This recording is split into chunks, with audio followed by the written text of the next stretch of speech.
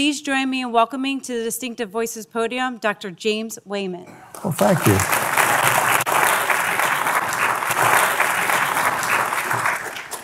Well, thank you so much for being here and for making your way through the elements tonight. I know it took a lot for you to come out, and I'm very, very flattered and pleased that you've done that.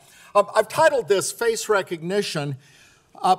Mostly I'm going to focus on automated face recognition, but automated face recognition is always followed by manual adjudication of prejudicial decisions. In other words, no one has ever said, no, you can't have this or you can't do something because your face does or doesn't match. So these are closely related systems, and in fact, we're working on standards for both of these systems together on numerous government committees. So I'm going to concentrate mostly on automated facial recognition with the idea that we combine these automated and manual processes hand in hand. These are some headlines that I've pulled off the internet just in the last couple of months. There's no headline here that's older than about June of this year. You've seen these headlines. You've heard of the controversies surrounding automated facial recognition, and that's what we're here to discuss. I don't have any political agenda. Whether you like these technologies or don't like these technologies, I don't particularly care one way or the other, but I get very, very agitated when I see the conversation being based on misinformation. And why is it that there's so much misinformation about these technologies in the popular press, and even as far as misinformation in federal court findings? And one of the bar associations has a paper out on automated facial recognition that's wrong. When I think about why this is, I've got to look at myself and my own colleagues. We do a very, very poor job of talking about how facial recognition works. When we do talk about it at conferences and the like, we tend to use rather obscure, arcane language. I think maybe it makes us feel like we're smarter if we're talking in a way that nobody else can understand, maybe not even ourselves sometimes. And so it shouldn't surprise us at all that the rest of the world doesn't understand what we do. And so I really think that it's my responsibility and the responsibility of my immediate colleagues to start talking about what it is that we do and try to do it in plain, straightforward language. So here's what I want to talk about tonight, an outline. I want to give a chronological overview of the technology development. And the reason for doing that, if I can explain to you where we've come from, you will understand a whole lot better, I think, where we are with regard to that technology. I want to talk about how well the technologies work. We want to tackle this issue of racial bias that's been in the news recently. We want to talk about case law. There's a whole lot of case law about facial recognition that may surprise you. We're going to talk about why facial recognition is creepy. Creepy, it turns out, is an academic term, which I'll be explaining here in a minute. We'll talk about existing legislation and some that's been proposed. Is facial recognition used for government tracking? That's something that we want to take on head on. And then we want to talk about some realizable use cases. Well, what can we honestly do with this stuff that might make some sense? So let me start here with the earliest development of automated facial recognition, going back to the early 1960s, approximately 1964. Woodrow W. Bledsoe founded a company up in Silicon Valley called Panoramic Research Incorporated. And he had a tablet. They called it a RAND tablet. I've never seen one of these. I was just reading about it in his papers. It had a stylus. And I think what he did is he put the picture of a person on the stylus, and then he tapped where these anchor points are. You can see the anchor points maybe up around here. He tapped the tablet there, and it entered the X and Y coordinates into a computer. He called this man-machine recognition because a person was responsible for tapping in the coordinate points on the face into this RAND tablet. And then he said, okay, what we have is a face is basically a sphere. And so we have these two-dimensional points that really are back on a sphere. So if mathematically I project those points onto a sphere and I have two faces, I should be able to rotate one sphere into the other sphere so that all these points line up if, in fact, they are the same face, right? And so that was the machine part. People marked the points, the machine did the rotation of the points presumed to be on a sphere, and if you could get the points to line up, you say same face. He had 2,000 photos, at least two per person, and he did 40,000 comparisons. Now, when you think about that, suppose we have, I'll make a guess. Suppose there's 150 people in this room. Suppose you brought with you 2 photographs of yourself. We could do 150 comparisons for which we knew the photographs were mated. That's the word we used. But we could compare everybody in the room to everybody else in the room, and we could do perhaps 150 times 149 non-mated comparisons. And then you say to yourself, well, wait a minute, that's probably not the right number. If I compare me to you, can I compare you to me? Sometimes you can. Sometimes these comparisons are asymmetric. But in the event that they're not asymmetric, we'll say, look, we can take half that number of comparisons. I can compare 150 people in this room to all the other 149 people that I haven't compared to, and you divide it by 2, and it's a very, very large number. So we can always do more non-mated comparisons than we can do mated comparisons, and Bledsoe did about 40,000 comparisons in total, and said that within a few years it may be possible to attain realistic facial recognition by machine. What he meant is without using this RAND tablet and the stylus to mark the points. I've been very careful, I think, in this lecture to point out to my original sources. Much of what you hear from me probably will conflict with what you've read in the press, and so I think we will be able to make these slides available to you on the internet, and I've pointed to the URLs of the papers that I reference, and unfortunately, this paper was never converted to electronic form and doesn't have a URL, although I have a copy.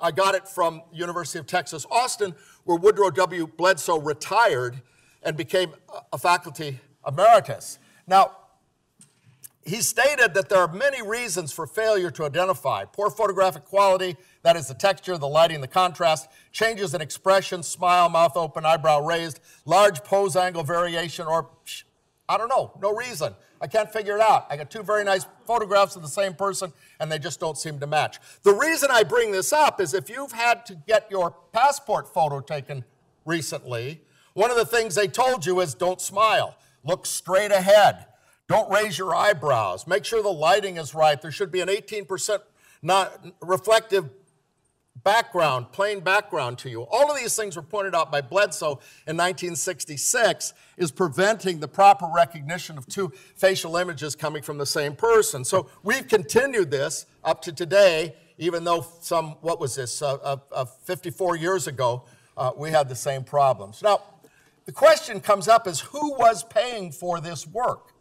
Bledsoe had a company up in Palo Alto. Somebody was paying for it. We don't know who, because in his papers, he doesn't credit his funding source. But after he passed away at the University of Texas, Austin, in his obituary, his colleagues wrote, the funding was provided by an unnamed intelligence agency that did not allow much publicity. Well, that's interesting because the CIA has published 1 paper on their history of facial recognition, and it's downloadable. It's down here at the bottom. It was published in 1997. And according to this paper, the first project at the Office of Research and Development, ORD, within the CIA was done in 1978. So the dates don't quite match with Bledsoe. And it's very possible that Bledsoe was getting his funding from the CIA, but not from the Office of Research and Development. That makes sense. Or it may be he was getting it entirely from a different intelligence agency. How many intelligence agencies are there now in the United States? Something well over a dozen, 18 or something, I think, in that order.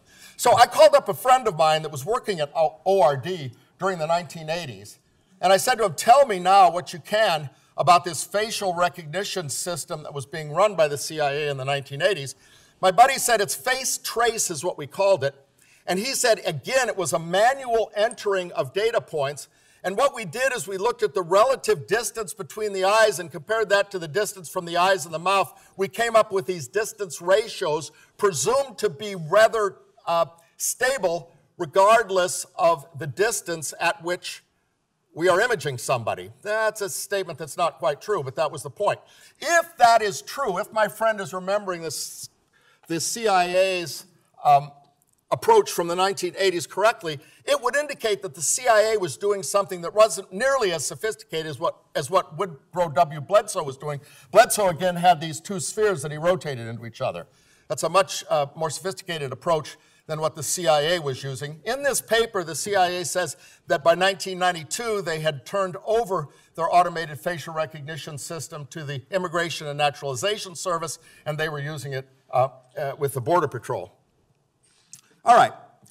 So now the question becomes, can we automate that process of finding anchor points? A very nice PhD thesis was done at Stanford University in 1970, and it was funded by the Defense Department's Advanced Research Project Agency. And in this, Michael Kelly was attempting to automatically find some of the anchor points on the face.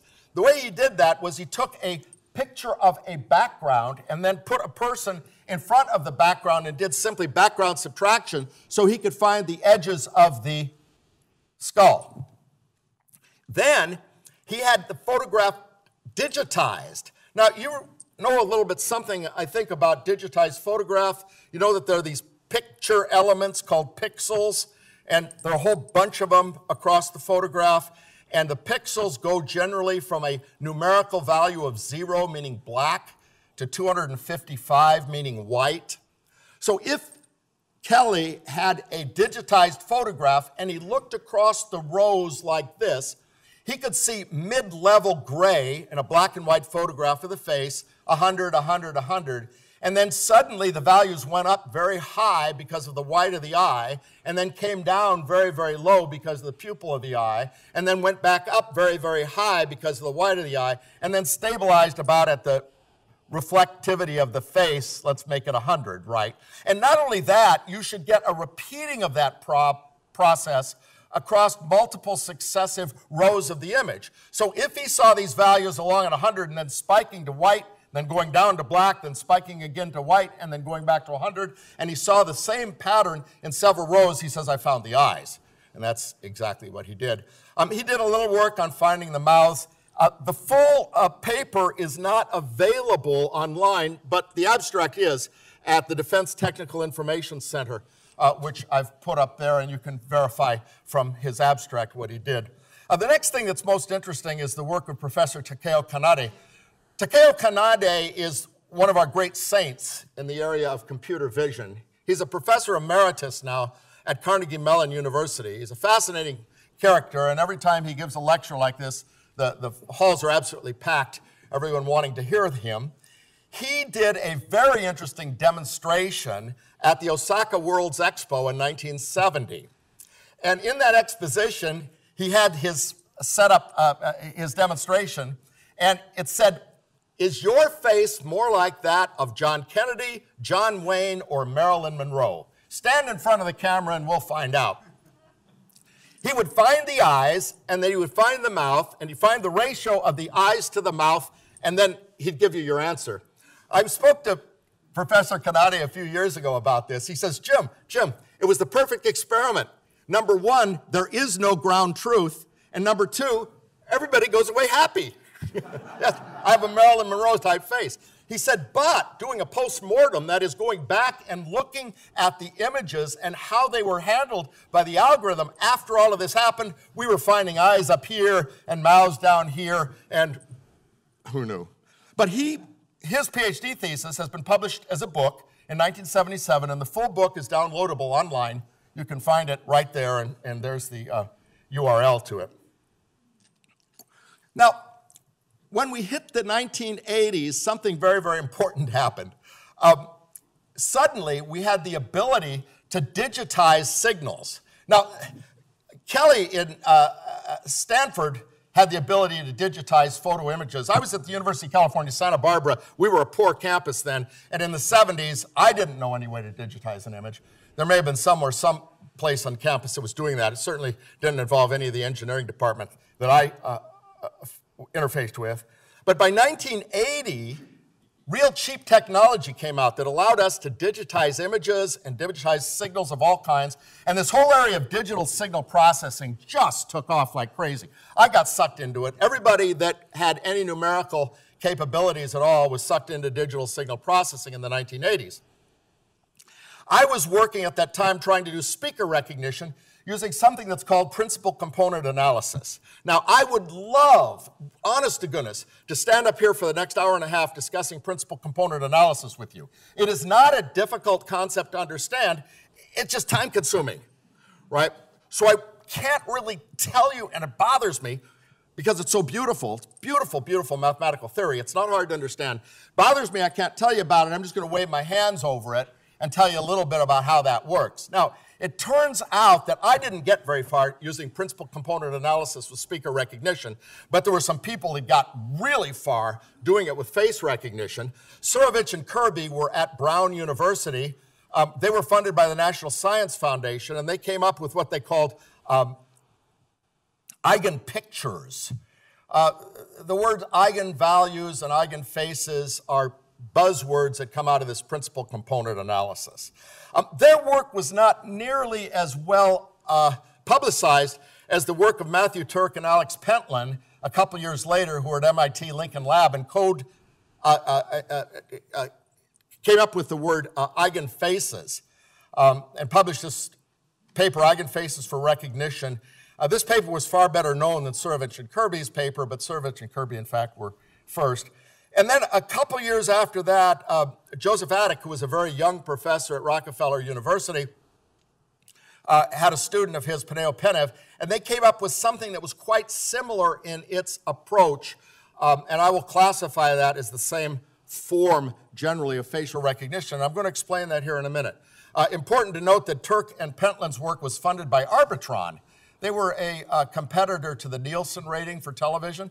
I spoke to Matthew Turk about this recently. He's now an engineering professor at UC Santa Barbara, my alma mater, and he said he doesn't really know why Arbitron was so interested in the work and willing to fund it. But Joseph Attic's work was funded by the Office of Naval Research. So let's talk a little bit about general image processing and how this works. Now remember, I told you that an image, if it's in black and white, consists of a series of pixels, and pixels are integers or whole numbers that go from 0 to 255, right? So I've written a little cartoon over here of my image. And I've kept my whole numbers, my integers, kind of small because it's easier for me to deal with, to have numbers that go 1, 2, 5, 3, as opposed to going from 0 to 255. All right, so our images are black and white. We have integer pixel values from 0 to 255. When I did this kind of work, I always subtracted 127 from them, so I'd go from a number, negative 127 to 128.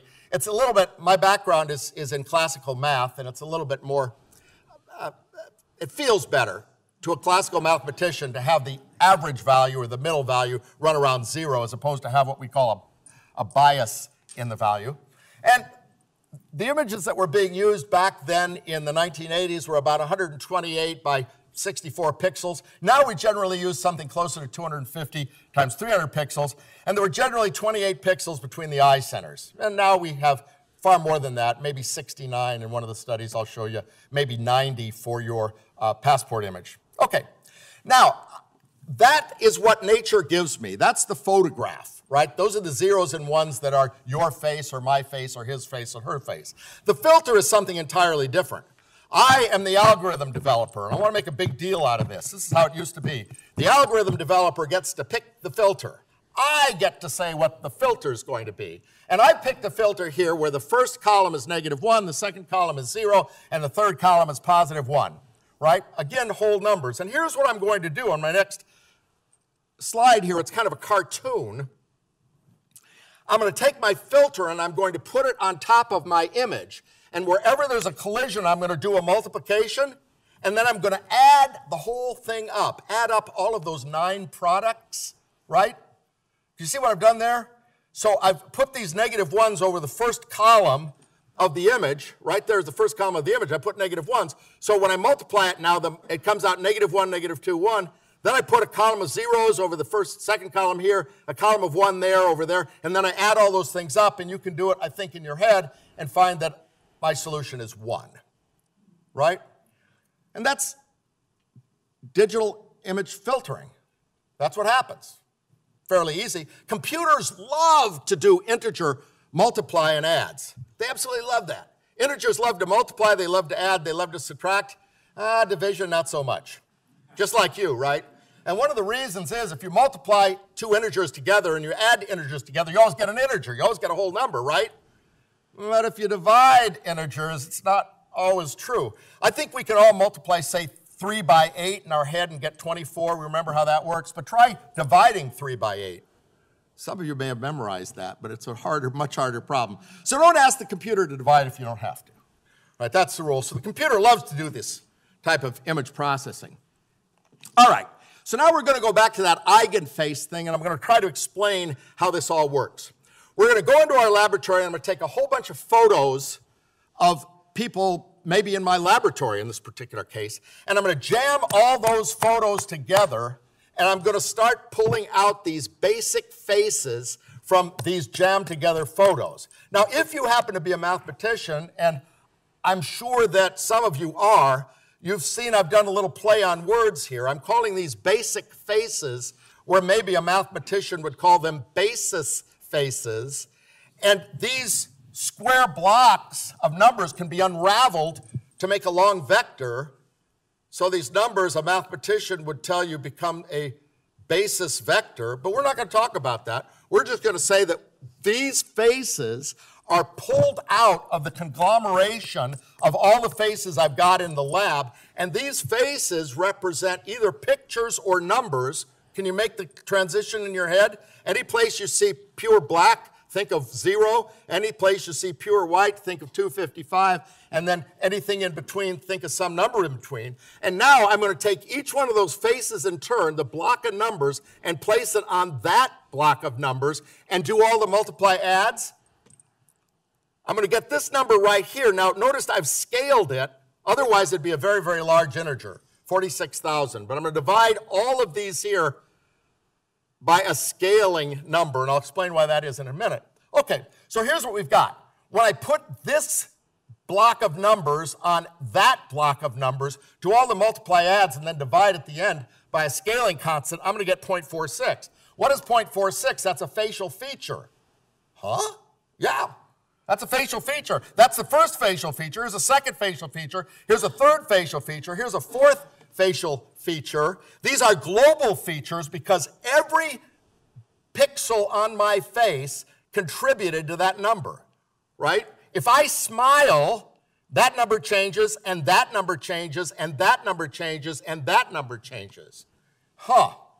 Well, this doesn't sound like it's going to be very good and very stable, but actually it worked. It worked so well that the Army Research Lab said, holy mackerel, about 1992, we can start testing these technologies. There's something here to test. These things might actually work. Now, let me give you another interpretation of this. And again, for the mathematicians, it has to do with the fact that all of these are orthogonal basis vectors when unwrapped. Here's the wonderful part. Now, a different way of explaining this. If I take 0.46 of that image, subtract 0.13 of that image, add in 0.11 of that image, subtract 0.08 of that image, I get a very nice approximation to this face. But here's a caveat. Provided that this face was well represented by the faces that went into this group of faces that I mashed together to get those various eigenfaces. Now, I happened to get these faces from a buddy of mine at Colorado State University. I got them from him about maybe 15 years ago.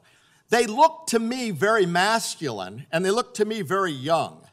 And I'm going to guess that they came from photos of his laboratory students that were mashed together to create these faces, right? I don't know, maybe they don't look masculine and young to you, but they look masculine and young to me. So what I'm trying to say is that this face here will only be well represented by this much of that face, this much of that face, this much of that face, to the extent that this is a young male face. So already we're starting to see what becomes racial bias in our algorithms. If the races were not balanced going into our basic faces, it's going to be very, very hard to portray, say, an aging Asian woman using faces that came out of young Caucasian males, for example, right? But on the other hand, it's not necessarily bad. If what we're trying to do is differentiate between young Caucasian males, we can do no better than to have the basic faces represent young Caucasian males. And then the older, aging Caucasian males kind of all lump in together. They all look alike. But by golly, these younger Caucasian males can be very, very adequately distinguished and differentiated by an approach that focuses on them. So there's a good side and a downside to the bias thing, right? We can tune our algorithm to just the group that we want to be able to differentiate and figure those people outside of the group, we just can't differentiate between them. They're all aging Caucasian males are going to look alike to us. Okay. Well, the problem with this, of course, is our global features, and that's where Penev and Attick's work from Rockefeller University was slightly different. They said, well, what we want to do is instead of having these basic faces, we're going to come up with some basic patterns here that only have non-zero values in very localized areas. So that we, for the first face, will only have non-zero values, say, around the mouth. So that any changes in the eyes won't change that first global feature. And then the second one will only have non-zero values, say, around the right eye. So that changes in the mouth will not change that feature, etc. And it turns out that Penev and Attick then, starting about 1994, did extraordinarily well in the ARL tests, the second round of tests that were held by the Army Research Laboratory. Okay. Now, by the end of the 1990s, ARPA, Advanced Research Project Agency of the Department of Defense, and the Army Research Laboratories were funding Christoph von der Mausberg. And he was up at the University of Southern California. He had a simultaneous appointment at the University of Bochum in Germany. And they were funding him to take an entirely different approach to facial recognition called elastic bunch graph matching. This elastic bunch graph matching has been so successful that it continues to this day in many of our existing algorithms, many of our existing fielded systems. So let me try to explain this. And these, again, are cartoons. All right, this is a cartoon here that is supposed to represent numbers going up and down. These are our filters. So here's what we've got. We've got a block of numbers. Around the outside, they're going to be zeros. So the only non-zero parts are going to be a circle in the middle. And this is a cartoon that says the numbers are going to go up, and then the numbers are going to go down. And then the numbers are going to go up, and the numbers are going to go down. Do you see that? Get a meaning here for the cartoon? If I were to show you the numbers, it would just be kind of crazy and confusing. But by drawing a cartoon, I think I can show you that we've got numbers going up and down in that direction, numbers going up and down in that direction. We've got 12 of these filters. Here at the bottom, the filters are very, very small, and numbers go up and down real fast. At the top, the filters are much bigger, and the numbers go up and down much slower. We're going to take those 12 numbers and place them on the intersections of a grid. The grid is placed on a face. So, got a face? Put a grid on the face, and at each intersection of the grid, we're going to place these 12 filters and get a number out. We're going to get a single, we call this a scalar. We're going to get a single whole number out, right? So at each of these 12 intersections, we're going to have 12 numbers. We're going to have a total of 144 numbers that represents that face. Okay, fair enough. So here's a face, get the 144 numbers. Okay, here's another face from the same person, get 144 numbers. Now, do the first 144 numbers seem to match up with the second 144 numbers? Not exactly. Why? My pose angle's a little different, my expression's a little different. So what we do is we warp the grid. Well, wait a minute, those numbers don't line up, but what if I warp the grid a little bit and recompute? Maybe by warping the grid just right, I can get the numbers to match. Now you should be saying, well, wait a minute, that's cheating. Anybody's face can be warped into anybody else's face. How would we know? We penalize the system for the amount of warp. If we have to warp too much, we say, that can't be the same face, right? Very, very successful. And let me point out that there is a finite size to these filters. We're not looking to place them over any particular patch or point on the face. We're placing the filters over a general mouth area. So this then was the big breakthrough that von der Mausberg made. He said, well, wait a minute, we can find the eyes, right? We know how to find the eyes. Kelly taught us how to do that. We can find eyes, and probably eyes are more distinctive than cheeks. So what if I tried to hang my filters on the eyes and then figure underneath the eyes and down someplace there's going to be a nose, and that noses are probably pretty distinctive too. And underneath the nose and down a ways, there's probably going to be a mouth, and mouths are probably pretty distinctive too. I don't have to know exactly where the nose is or exactly where the mouth is because I've got these filters that, it'll cover it, right? And then we do the warping thing with the various filters placed on areas of the face that we think are highly distinctive. And boy, by golly, this really, really worked and has been the core to most of our fielded algorithms to this day. I'm going to be a little bit careful because we're going now in a slightly different direction.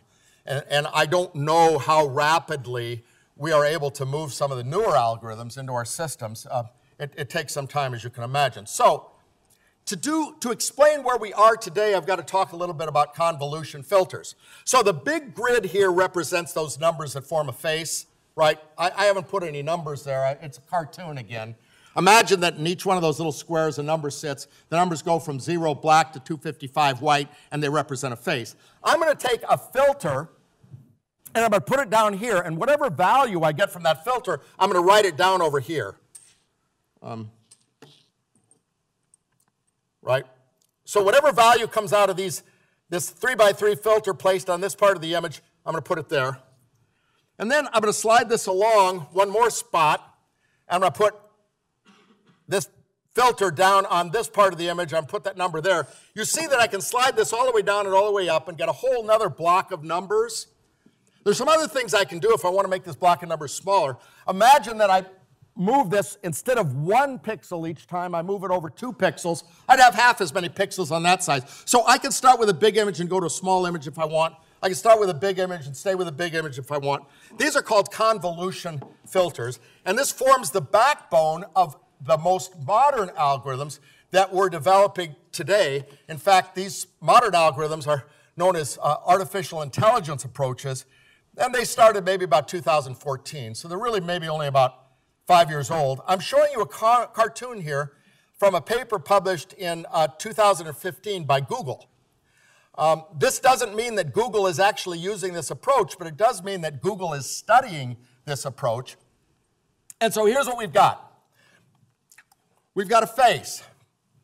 The face has filters put on it, these convolution filters put on it, and we get a new block of images. But there can be multiple filters and multiple convolutions, such that if I start with a single face, I pull a filter all over the face, I get a new block of numbers. Take another filter, pull it all over the face, get a new block of numbers. This cartoon is supposed to represent the fact that I've taken multiple filters and drug it across this face, and I've gotten multiple images then that I've stacked. I hope this is fairly understandable, right? Okay. And if I want, I can reduce the size of the images, as we talked about. And then in the end, I can unwrap everything if I want and get a vector. So this particular approach that Google is talking about is called the Siamese network, because here's what they do. The algorithm developer does not decide what the filter is. Remember I said the algorithm developer gets to decide the filter? Not at all. Here we allow the computer to decide what the filter is going to be. How is that going to work? Well, here's how it works. We're going to take images of faces in triplets. We're going to have 2 images of the same face and 1 image of a different face. And we're going to put it into the system and start adjusting the numbers in these filters until we get something that says, yep, high value for the 2 same faces, low value for the face and a different face, right? But we're not going to train it on just 1 triple of images. We're going to train it on, say, 10,000 or 100,000 triples of images until we've got these filters all adjusted so that any triple of images we put in gives us the right answer. It says, yep, those 2 are the same face, but nope, these 2 are not the same face. We allow the computer to pick for us what filters are going to go into this system that work to give us the answers we need.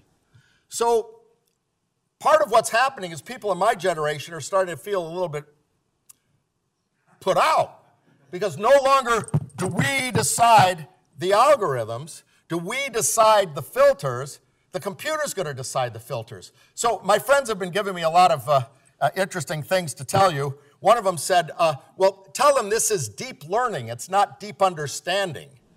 We have no idea what the filters do or mean, and we don't even know what they are. Another friend of mine says, no, Jim, this is machine learning. The machines get really, really smart. The people stay stupid. We have no idea what these filters mean or why they why they are what they are. I mean, we can break apart the algorithm and we can see what numbers the computer finally came up with for the filters, but what does that mean and why? We have absolutely no idea at all. So here is another paper that was published in 2004 by the people from Facebook. I'm supposed to know this starlet here, and I want to make sure that I explain. You see all that grid stuff there? That's not for recognizing that face. It's only for warping the face around so that we get a pose angle straight on. And often in magazines and newspaper articles about face recognition, I see these grids placed on faces as though that's how we're going to recognize the face. Not true at all. If a grid goes on a face, it's entirely for pulling the darn thing around as much as we can so that we have a full-on image. All right, and what Facebook does is real interesting. They don't take a black and white image. They take a red, blue, a green image. They take the color image, and they process each one of those color images independently. So here, if you can read back there, it says 32 by 13, 32 by 11 by 11 by 3. The 3 are the red, green, blue images. The 11 by the 11 is the size of this filter that I'm going to drag across the image, and 32 is the number of filters that I have that I'm dragging across the image, right? So I get this big block of matrices, right? I get a matrix for every one of the 3 images for every one of the 32 filters, right? Okay. On the second level, they reduce the size of this to 32 by 3 by 3 by 32, all the way down to finally at the end, they unwrap this thing and they have a vector, and that vector corresponds in some way to this face here, all right? Now, if anybody were to say to you, well, here's how facial recognition works. We're going to find the distance between the eyes and the nose, the corners of the mouth, and the distance to the corner of the mouth. If you were to read something like that, say in a federal court finding, you would say, well, I don't see how that would be true at all. What part of all of this finds the distance between the eyes and the distance from the eye to the nose? And no. That's what we did back in the 60s. That's what we were trying to do with Takeo Kanade's work in 1970. We haven't done that for a long, long time. We're not looking at the distance between the eyes and the nose and any of that stuff. We're doing something here, and we're not even sure what it is that we're doing. We're just grinding and grinding and crunching and hope at the end we come up with the right numbers. But what's really amazing is actually this works. Works pretty darn good. And so it's putting people like me, those that are classically trained in mathematics, out of work. We just have to set up the architecture, and we have to run this thing over tens of thousands of these triplets. These 2 images match, these 2 images don't, until the computer says, yeah, I'm pretty set now. I think I've got a set of filters that works pretty well. We don't know what the filters mean, but those are our answers. Now, these new algorithms lead to new problems. We don't know how the algorithms work. So this is a paper that was done at Carnegie Mellon. Real interesting. They had access, of course, to the algorithms, and so they made these funny glasses. And they tuned the funny glasses so that they gave a set of funny glasses to this guy, and the computer thought he was this person. They have a different set of funny glasses they give to this lady, and that computer thinks this lady is that person, and a different set of funny glasses they tune so that this guy looks like that person there, right? We don't know all the failure modes for these AI-motivated facial recognition algorithms. We're just beginning to understand how they might fail. We don't know what they're doing, so we don't know how they fail. Okay. So the next thing I want to tackle is, now that we know kind of how they work, and I'm saying kind of because I don't really understand much of how they work other than we set up an architecture and let the thing work and work and work until those matrices and vectors stabilize. How well do these systems work? Very influential paper was published by my friend Jonathan Phillips in 2000. He's a researcher at NIST. He was responsible for the original ARL, Army Research Lab, testing in the 1990s. He said there's 3 types of tests with generally increasing error rates: technology tests, scenario tests, operational tests. These are my words up here. I describe them this way. In a technology test, we test the algorithms with curated data. We take a data set of faces, and by curated, I mean we've removed all of the images for which there is no face. We've removed all of the images that are really, really blurred.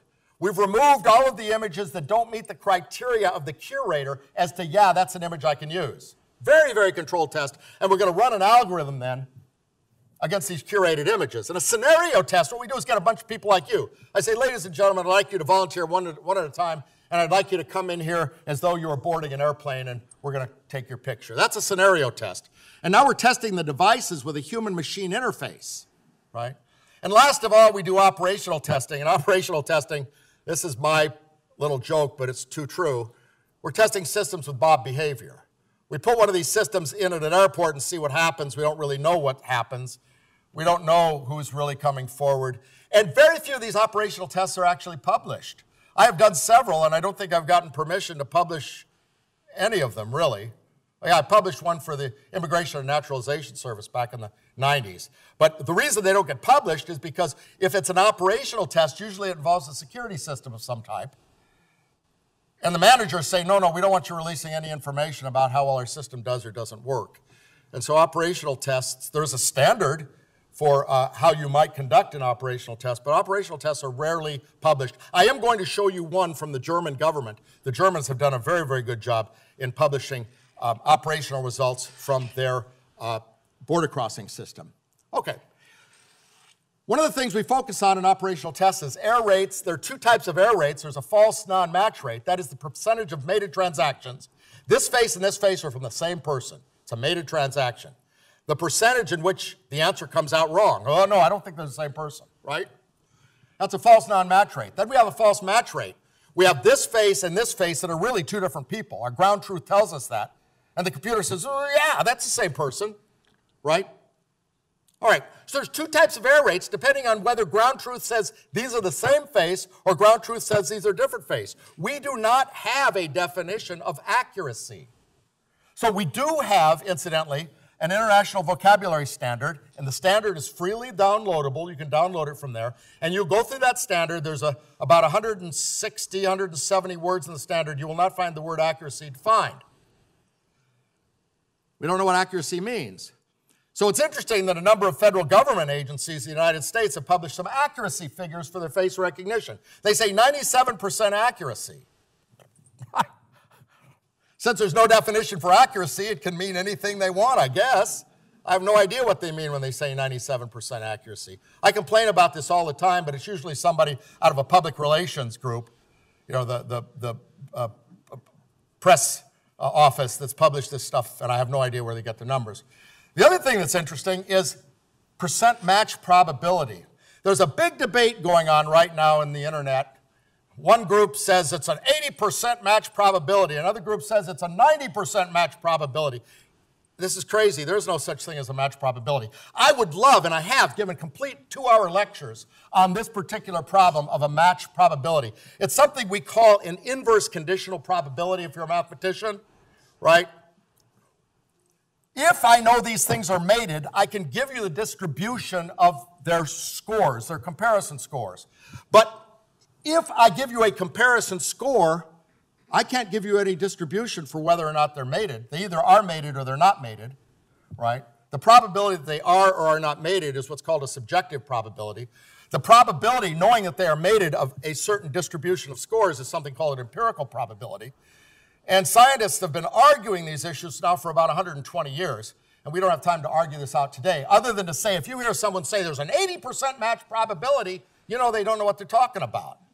It's no such thing. It's not defined. It's somebody made a subjective judgment. I'm about 80% sure that those two things match. Purely subjective. The computer can't tell you that. There's no way a computer can tell you any of that stuff. Okay. And there's a big debate going on right now that kind of drives me crazy. Two groups arguing over whether it should be an 80% match probability or 90% match probability. No such thing anyway. Okay. NIST is the National Institute of Standards and Technology. They're part of the U.S. Department of Commerce. They were formerly the National Bureau of Standards. They changed their name about 1982. They conduct 3 or 4 tests per year of facial recognition technologies. And you can download those tests. Here's the latest one. The latest one was published in, the date on that is October 16th. So the latest one was published less than 2 months ago, right?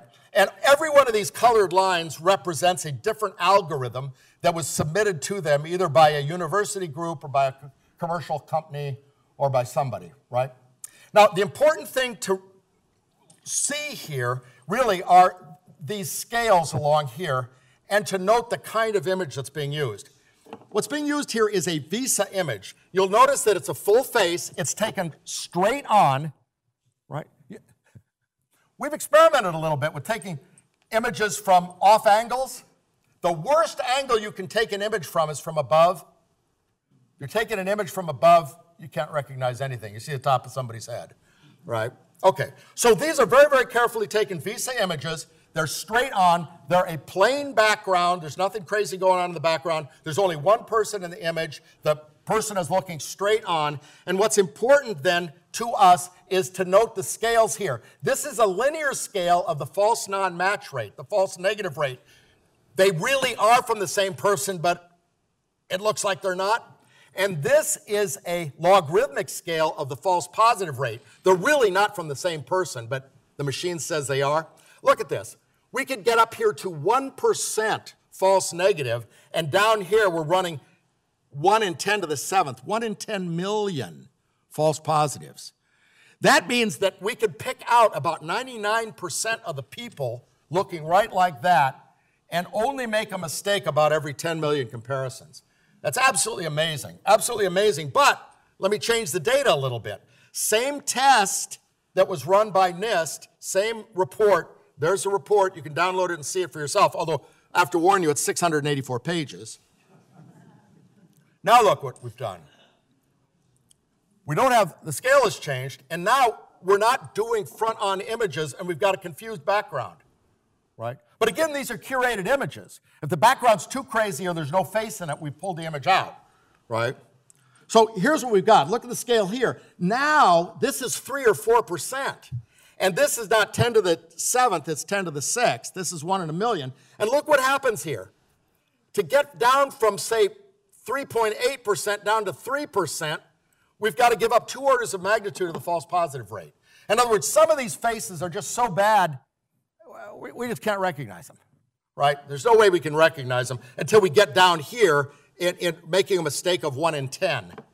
We get down to the point that you look like 1 in every 10 people, we can pretty much get this now below a 1% false negative rate. Okay, so those are technology tests. They're just published by NIST in the last 2 months. Let's move on to a test that was published 2 years ago by NIST, 2017. It was funded by the Department of Homeland Security, so it's a scenario test. It could have been reported the same way the last test was, but it wasn't because the Department of Homeland Security had something in mind. They wanted to know if we could set up a camera on a jet bridge and have people getting off of the plane correctly recognized as they got off the plane, right? I'm sorry that the wording on this is so arcane. Let me try to explain it. So this is directly from the report. This report is from 2017, again from NIST. It says, the most accurate algorithm correctly identified all but 6% of 354 subjects when searching a gallery of 480 individuals. This is achieved with the aid of an attractor to induce frontal view and a bottleneck to force a delay when the threshold is allowed to set to allow 10 false positives. Let me try to explain this. You got an airplane with 480 people on it. 354 of those people get off the airplane. All but 20 of those people are correctly recognized. Yep. But 20 of the people aren't correctly recognized. 10 of those people are recognized as somebody else, and 10 of those people aren't recognized as anybody at all. And that is under a condition where we have a choke point, so we slow everybody down, right? So they have to go through one at a time. And we put a flashing light on the camera so they have to look at the camera. And keep in mind the camera is placed at head height. That's pretty miserable. You unload a plane of 480 people, you don't get them all unloaded, and already you've got 10 people you think are somebody else. All right, tremendous bookkeeping problem.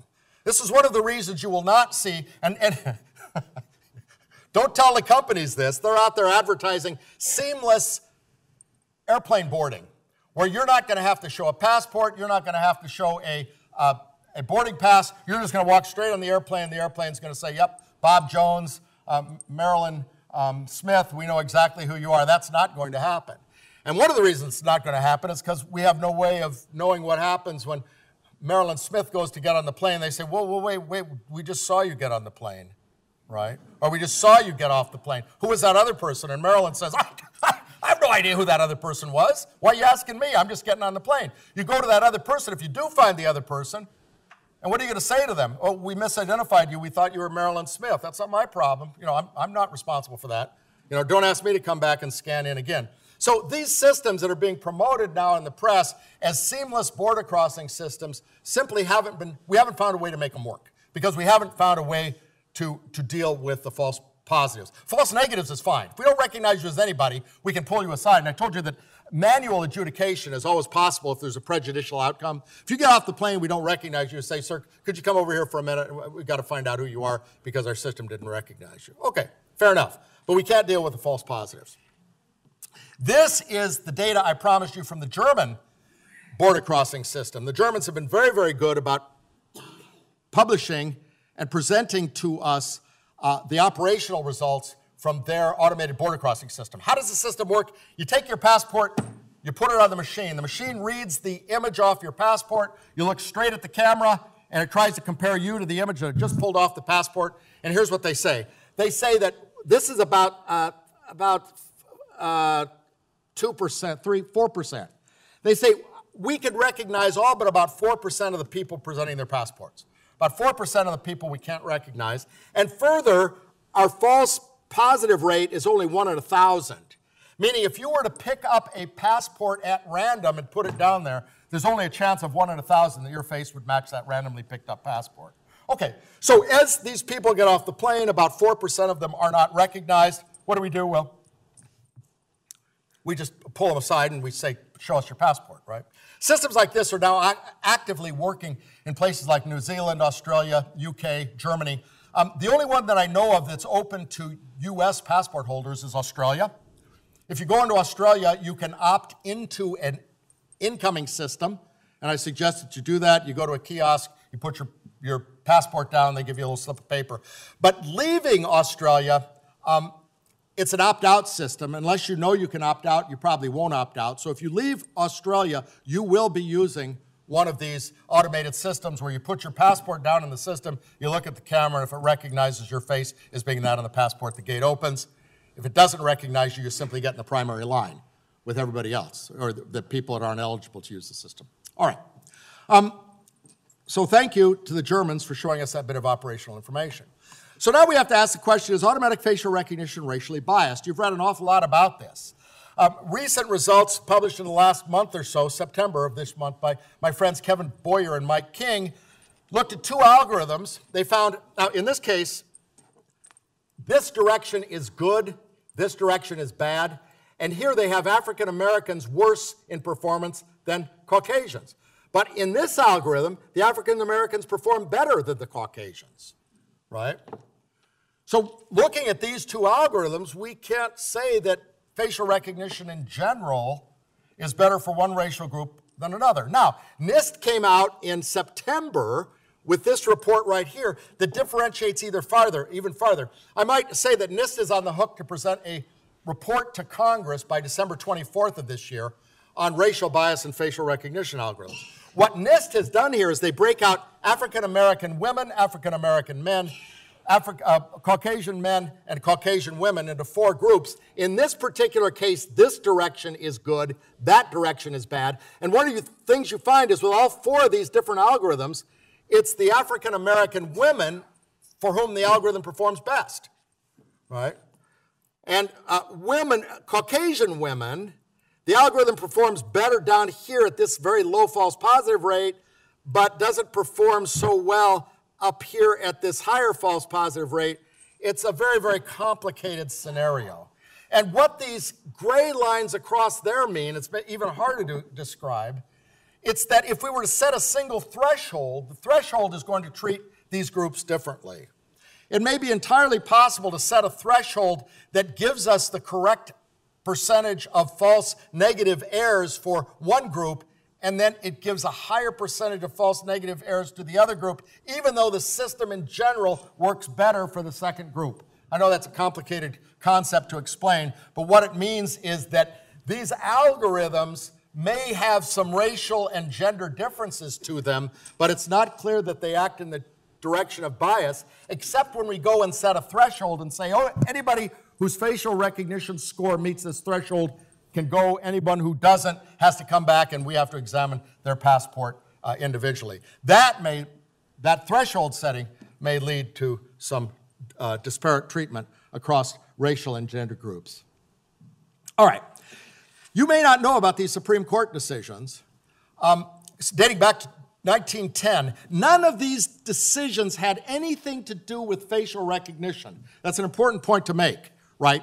But in all of the decisions, facial recognition was taken as emblematic of something that we know goes on and you have no right of privacy over. Let's take the case of Holt versus United States, 1910. Holt there was a murder and someone was hit with a pipe and there was a bloody shirt that was found at the scene of the crime. They called it a blouse. And so Holt was asked in front of the jury, please put on this shirt. He put on the shirt fit, the jury convicted him. He appealed.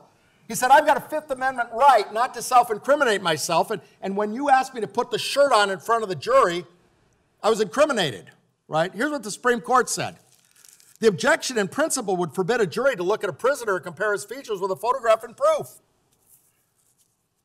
Case had nothing to do with facial images, but the Supreme Court used that as an example. What? You don't expect juries to look at your face? Schmerber versus California was a case where a person had his blood taken after a traffic accident against his will to test for alcohol in his blood. And the U.S. Supreme Court said both federal and state courts have usually held that Fifth Amendment offers no protection against compulsion to submit to, and then listed a whole bunch of things, including photographing. Supreme Court holds you have no right to claim that taking a photograph of you and comparing a photograph violates your Fifth Amendment rights. United States versus Dionisio. Dionisio was asked to give a voice exemplar to a grand jury. He objected. Here's what the Supreme Court said. No person can have a reasonable expectation that others will not know the sound of his voice any more than he can have a reasonable expectation that his face will be a mystery to the world. And lastly, this case of Maryland versus King had to do with DNA analysis. Mr. King was involved in some burglaries because the state of Maryland allows DNA to be taken from suspects in felony crimes. They took his DNA and were able to match his DNA against an unsolved rape. He was convicted of the unsolved rape. He said, wait a minute. You took my DNA from a burglary and now you're convicting me for an unsolved rape. That's entirely unfair. The U.S. Supreme Court said the use of DNA for identification is no different than matching an arrestee's face to a wanted poster of a previously unidentified subject. In other words, the Supreme Court has said over and over and over again, you have no right to privacy, you have no right against self-incrimination when we talk about taking a photograph of you and comparing it either to you or to other photographs of yourself. That's very, very interesting. Now, this is even more interesting, and it may not have come to your attention. These are lower court rulings from the Virginia Circuit Court from October of 2014, and there's a more recent, 2019, from United States District Court of Northern California, are very, very interesting cases. The first one, this fellow Baust had a cell phone, and the police said, we need you to put your fingerprint on here to unlock your cell phone. And he said, I don't want to do it. They said, you have to do it. So he put his fingerprint down and unlocked the cell phone. He claimed that's self-incrimination. Virginia court ruled this way. They said, no, a fingerprint is non-testimonial, and based on everything that we have seen in the previous Supreme Court decisions, you have no Fifth Amendment rights against giving any biometric measure, your fingerprint, your face, or whatever, right? But you do not have to state testimonially your PIN. So if your cell phone is protected by a PIN, the government can't ask you to give testimony against yourself as to what the cell phone PIN is, but they can ask you to put your fingerprint down and open up your cell phone. Isn't that interesting? Now, the second, and you can look these up, they're all online. The second here is a little bit more subtle than that. It was a Northern District of Federal Circuit Court of Northern District of California. It was just last August, I think. And they said that you can't use this technique to determine whether or not the cell phone belongs to someone. But it's a foregone conclusion, was the legal statement they made. If it's a foregone conclusion that the cell phone belongs to me, then the law enforcement can ask me to put my thumb down and open the cell phone, right? And they can do that without a warrant. All right, interesting stuff.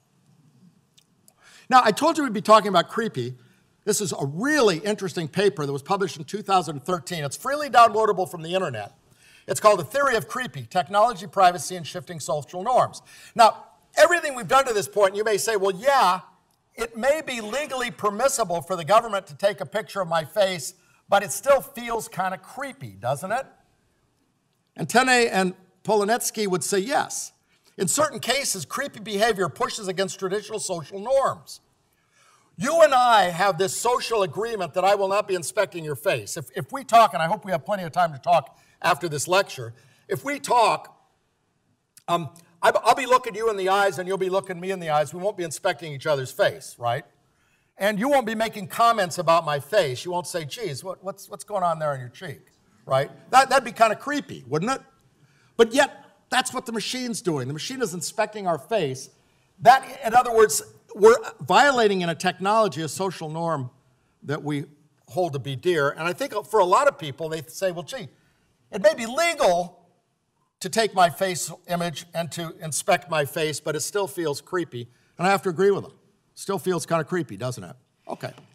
Now, there's plenty of legislation limiting facial recognition applications. The most recent was just proposed here on the 14th of November. It's a bipartisan proposal by Democratic Senator Chris Coons and Republican Senator Mike Lee.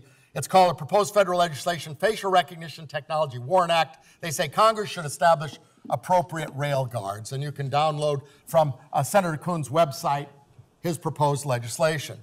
The one that's been getting the most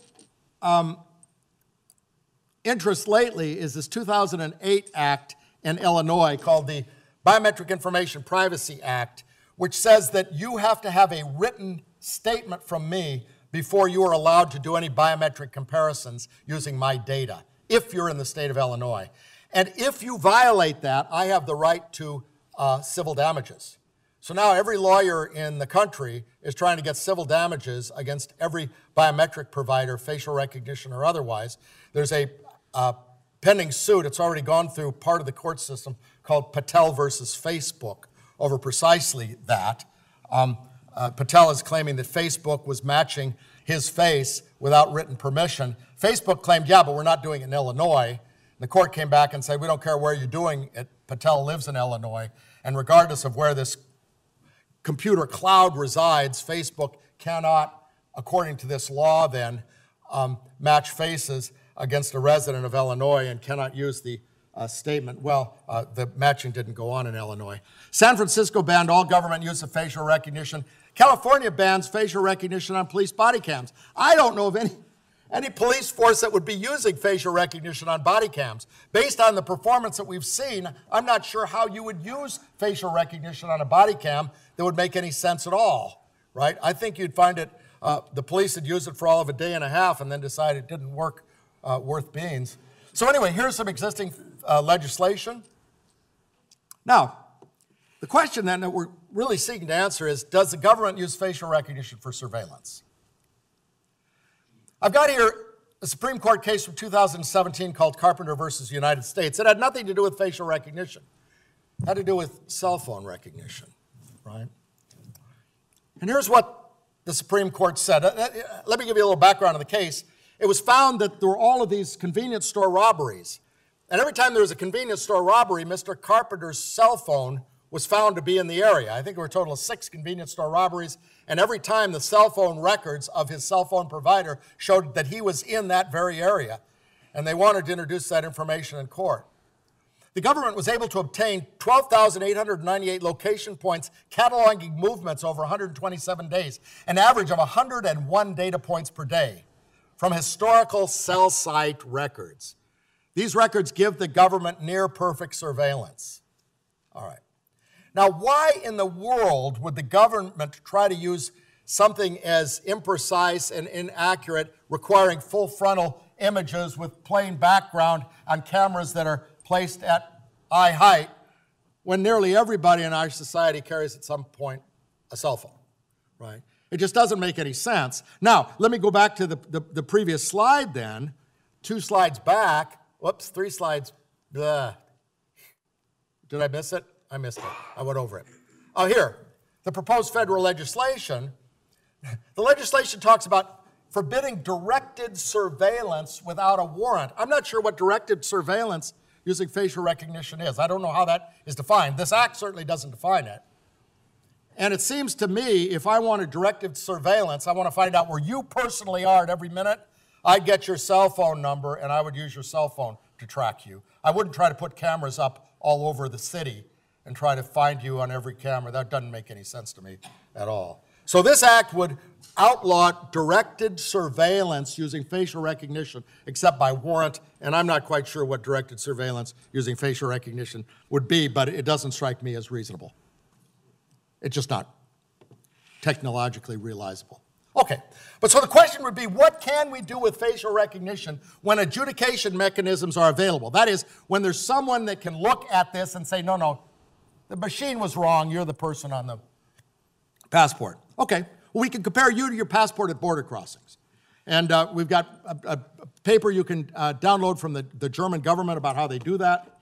Right there, there's the website. And that seems to work pretty well. As I said, it's being used in Germany, it's being used in Finland, Portugal, UK, Australia, New Zealand. Seems to be working quite well. And those times where you do not appear to be the person on the passport, we just direct you to the primary line. And the passport officer looks at you and says, yeah, that's your face. Right? So there's an adjudication mechanism in place.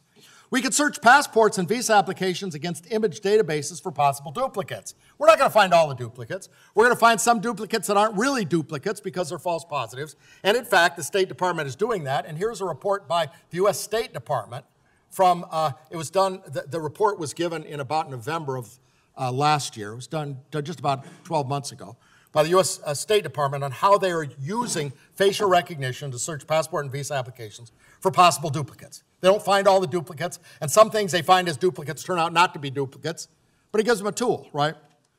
We could prevent the repeated dispensing of toilet paper. I put this up. It's a BBC story about what is said to be going on in some Beijing parks. Now, the Beijing parks were worried that people were stealing toilet paper from them. So what you got is a facial recognition system. To get the toilet paper, you have to have your picture taken. Your picture is compared to everyone who's had toilet paper in the last 10 minutes. If your picture matches anyone who's had toilet paper in the last 10 minutes, it doesn't dispense toilet paper. In the event that it's made a mistake, you can go to a kiosk and you can explain, no, that wasn't me after all, right? I think it's very interesting application. And lastly, we can have law enforcement, we can search law enforcement databases for investigative leads. The FBI does indeed do this. They have a site in West Virginia that's co-located with their National Fingerprint System. The National Fingerprint System is called NGI, Next Generation Identification System. They have a system there that can search facial images against a very large database of facial images, and they return, say that, and the FBI can pick this number, between 20 and 50 of the closest matches in their database. And then a human, I've seen this happen, the human's got 2 screens, and the humans compare these images side by side using manual adjudication techniques for which we're also developing standards, right, to determine whether or not these 2 people could be the same person. They think they're the same person, and they launch an investigation, right? Now, we think we know who this perpetrator is, right? But most of the time, these 50 images come back are not the person we're looking for at all, right? They're just 50 closest images. Okay. So now this question is the one that's left for you. We've gotten to the end of the lecture, and I apologize, I've gone 10 minutes too long. What should we be doing with automated facial recognition technology? Now you know how it works, you know how well it does or doesn't work. You know that if we try to unload 480 people off an airplane, we'll get 354 out of them before we have, out of the plane, before we have 10 people that have been falsely recognized, right? We know that unless you can get a plain background and people looking straight ahead with even lighting, our chances of making a false positive or false negative error are pretty high. But there are some things we can do when we have an adjudication mechanism, meaning something bad happens, you can go to somebody and say, no, that's not my face, or yes, that really is my face on the passport. All right, so I'd like to hear from you now as to what you think the path forward ought to be for these technologies Do they frighten you? Do they anger you? Do you think this is an important law enforcement tool? Do you think we ought to pass this Coons-Lee bill, not allowing directed surveillance searches to go on without a warrant? What should we do with this? I think we have some microphones, and I'm looking for someone to give me a... Thank you.